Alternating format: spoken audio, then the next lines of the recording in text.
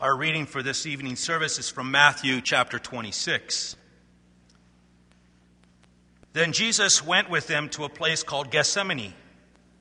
And he said to his disciples, "Sit here while I go over there and pray." And taking with him Peter and the two sons of Zebedee, he began to be sorrowful and troubled. Then he said to them, "My soul is very sorrowful, even to death. Remain here and watch with me." And going a little farther, he fell on his face and he prayed, saying, "My Father, if it is possible, let this cup pass from me. Nevertheless, not as I will, but as you will." And he came to his disciples, and he found them sleeping. And Jesus said to Peter, "So could you not watch with me 1 hour? Watch and pray that you may not enter into temptation.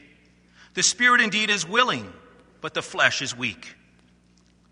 Again, for the second time, he went away and he prayed, "My Father, if this cannot pass unless I drink it, your will be done."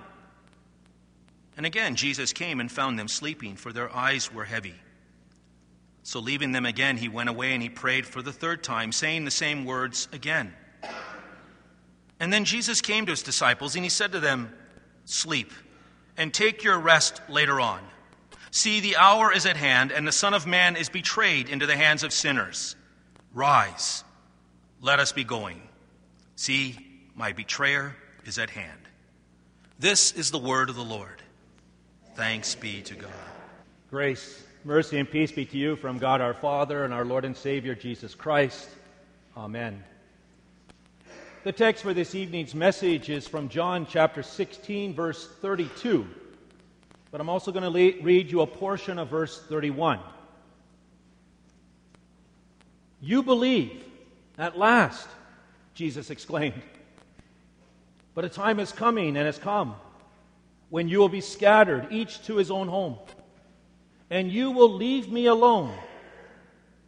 Yet I'm not alone, for the Father is with me." This is our text.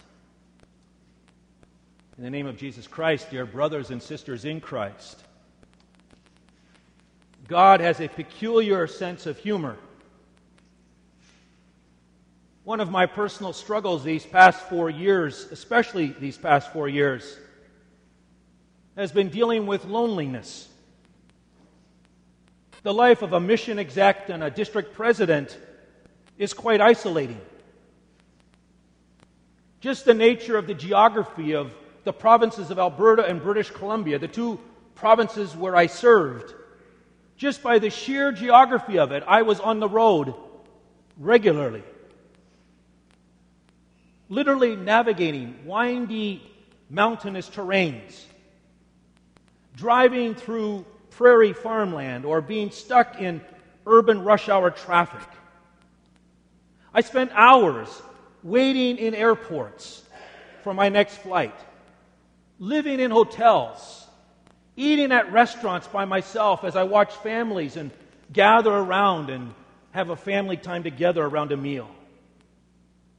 I found myself surrounded by hordes of people, but each rushing here and there and everywhere, going their separate ways, living isolated lives.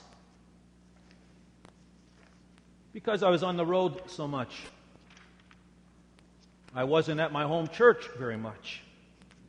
And the joke was, when I was there, that I was a delinquent member. And truth be told, I was delinquent. I was rarely in Sunday morning worship. I hardly ever communed at my home church. I was not in Bible study. And I didn't attend many meetings. I knew the members and they knew me, and we would have nice conversations together. But really, the relationships I had with them were quite shallow. I was even a stranger in my own city. It took me many years to feel at home in Edmonton. I would go out in the car and get lost, not finding my way back home without my GPS. And I'm usually pretty good with directions. In fact, I knew other cities in Alberta and British Columbia better than I knew my own. And Sandra's life and my life were really on two different tracks. She did her thing as a teacher and as an active member of Concordia Lutheran Church, and I did my thing as a district president and mission exec and traveled all over the place. Our extended family was far and wide. Our kids scattered all across Canada and parts of the United States. Our extended family were in Florida or Kitchener, Ontario, Canada. And then there was the relational distance that I, as a district president, had with the other church workers. I couldn't get too close to them because I was their spiritual supervisor. There was polarization within our district and synod because of crisis and conflict. And there was death of all sorts in the last 4, 5, 6 years of my life. My dad died. Sandra's dad died. My sister-in-law died of cancer. 2 of our friends died of Lou Gehrig's disease. And then there was having to release some of my colleagues and friends from work in the district office because we were restructuring ourselves and saying goodbye to good workers of the Lord. When the call committee at St. James interviewed me, someone asked the question, I don't know who it was, but someone on that end of the line on the phone said, why would a district president and one with a myriad of experience and education and expertise want to serve in a congregation like St. James? And my answer was simple and right to the point. I crave community.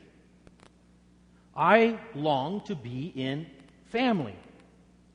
There's something wholesome and healthy, even intrinsic to being human, to living in relationship with other people, to living together, to walking together, to suffering together, to grieving together, to rejoicing together, to worshiping together. As God observed right in the beginning days of creation, He said, it is not good for a man or woman to be alone. And I found that out. And I no longer wanted to be alone. I was tired of experiencing loneliness. And so it is kind of ironic. It's really quite ironic that this theme, this text, would basically be the first sermon that I would preach in this church. You see, I realize that I'm not the only one who experiences the oppression of loneliness. In fact, our age has been called the age of loneliness. 1 in 5 Americans, about 1 in 4 Canadians, and I will throw Canadian references in from time to time, suffer from persistent loneliness, as it's called.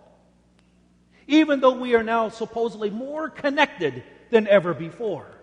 It seems the more connected we get on social media, the less connected we really are to people in meaningful relationships.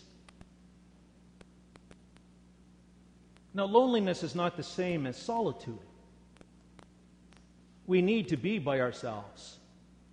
We need to go out into a bush or wherever it might be, out onto a boat, on a lake, and fish so that we can think and reflect, so we can have times to exercise or to pray, to meditate on Scripture. But persistent loneliness, including social isolation, is not healthy. Loneliness is said to contribute to cognitive decline, depression, anxiety, substance abuse, among other emotional, physical, and spiritual problems. Social isolation and feelings of loneliness increases a person's chance of premature death by 14%, nearly double the risk of death from obesity. Is it any wonder then that the American poet Emily Dickinson described loneliness as the horror not to be surveyed? Loneliness can be a quiet devastation. And yet the theme of tonight's message is, don't be afraid to be alone. Loneliness and social isolation were experienced firsthand by Jesus. As we turn to our sermon text, it's Thursday evening. The hour is at hand. The messianic time of salvation has dawned upon human creation. Jesus' death is imminent. And up until now, Jesus has been speaking in riddles. He's been using parables and metaphors and similes, and his disciples are finding it very hard to understand what he's been saying. But on this evening, on this Thursday evening, Jesus speaks plainly to his disciples about his relationship to the Father. And the disciples finally get it. They must have been so proud of themselves to finally understand what it was that Jesus was saying, to the point that they said, "Now we can see that you know all things. This makes us believe that you came from God." But oh, how Jesus' next statement must have felt like a punch in the gut to them. For Jesus predicts that they will abandon him. In his hour of need, each disciple looking out for his own interest will reject Christ. They will scatter out into the darkness of night, and Jesus will be left all alone. One disciple will betray Jesus and so despair that he'll commit suicide. Another, who was to be the rock, will deny Jesus 3 times and will need a special intervention and visit from Jesus to restore him by the forgiveness that Jesus extends to him. And all the other disciples will have to deal with their own guilt and shame for having abandoned the Lord in his time of need. Interestingly, Jesus doesn't chide his disciples for scattering or abandoning him. He doesn't shake his finger at them. He doesn't say, "Oh, shame on you that you're going to abandon me when I'm going to be arrested by the guard." Instead, Jesus assures them that he won't be alone. The Father will be with him. "You will leave me alone," he says. "Yet I'm not alone, for my Father is with me." Now ponder this. God's own beloved Son would be alone, mocked by his enemies, spurned by fellow Jews, abandoned by most of his family and friends, and yes, even forsaken by the one who he thought would stand by his side through thick and thin, his own Father. Jesus would cry out in bewilderment, my God, why in the world have you forsaken me?" And why would the Son of God submit to such humiliation, to such isolation, to such loneliness? Well, Isaiah the prophet says he, Jesus, was despised and he was rejected by men. He was a man of sorrows and he was familiar with all kinds of suffering. Like one from whom people hide their faces, he was despised and we held him in low esteem. Surely he took up our infirmities and he bore our sorrows, and yet we considered him stricken by God, smitten by him, and afflicted. But he was pierced for our transgressions. He was crushed for our iniquities. The punishment that brought us peace was laid upon him, and by his wounds we are healed. All we like sheep have gone astray. Each of us has turned to his own way. But the Lord has laid on him the iniquity, the sin of us all. You see, Jesus experienced the loneliness of the cross. He was willing to be rejected even by his Father out of his love for you and me. He endured being rejected and forsaken by his Father so that you and I might never be, ever be forsaken by our Heavenly Father. And so to his disciples who would reject him, Jesus promised that in his love he would once again come and visit with them and see them and lead them. He promised them that he would be with them right to the very end of their lives. He promised that He would pursue them if they were ever going to be wandering away from Him. He promised that not even death itself would ever separate them from His love, that nothing could ever make Him stop loving them, even though they had abandoned Him in His time of need.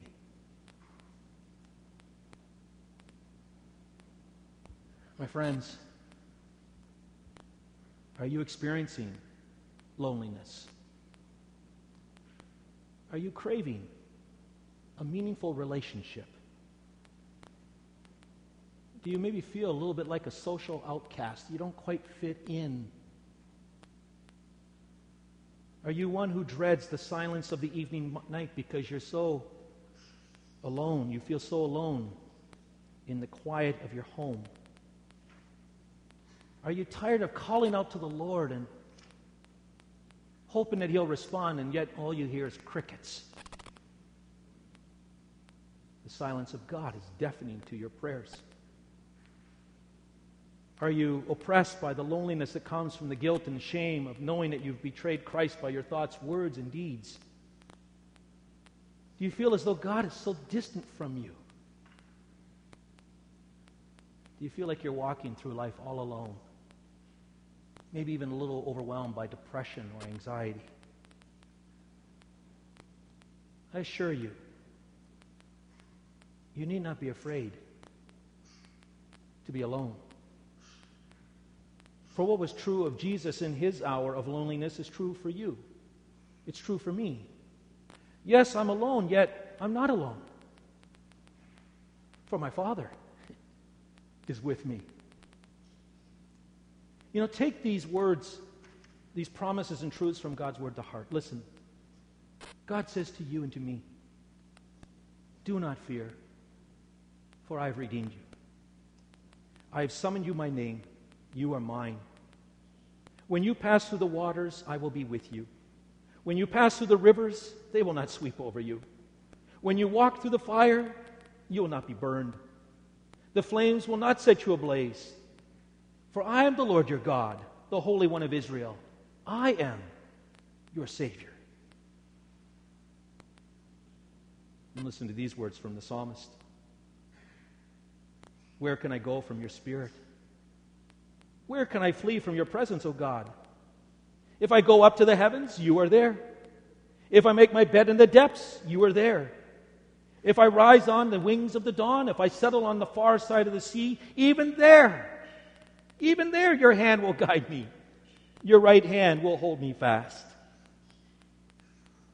You see, even though you may feel as though you're alone, you're never alone. Because your Father is with you. Now, we are maybe sometimes our own worst enemies, aren't we? I mean, maybe we are guilty of isolating ourselves from others. I certainly know I did things that contributed to my loneliness and to my isolation from other people. I didn't always work very hard on relationships. I didn't always remain committed to my promise that I would at least one Sunday a month be at my home congregation.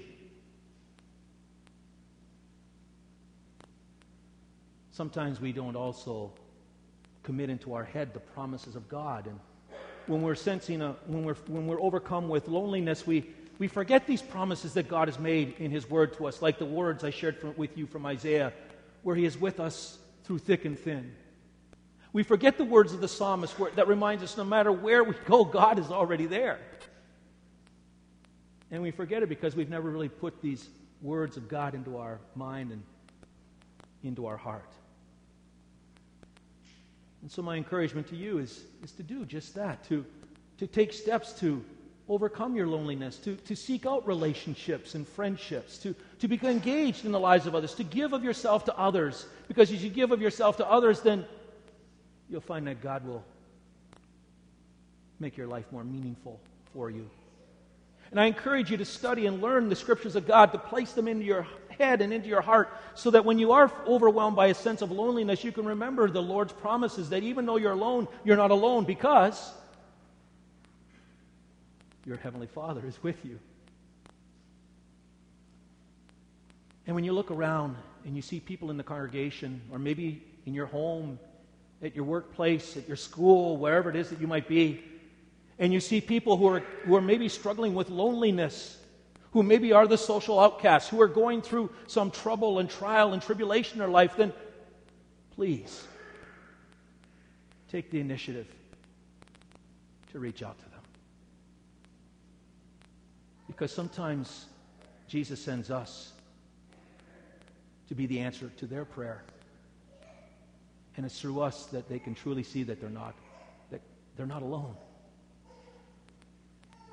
And take with you words of Scripture, words of promise, so that they too know that in God they're not alone. Our loneliness is real. And at times it can be downright oppressive and overwhelming. But we need not fear being alone. For with Christ as our Savior and God as our Father, we can be assured, yes, assured, that I'm not alone. I'm not alone. For my Father and my Savior are always with me.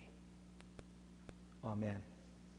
And now may the peace of God, which surpasses all understanding, keep your hearts and your minds in Christ Jesus. Amen.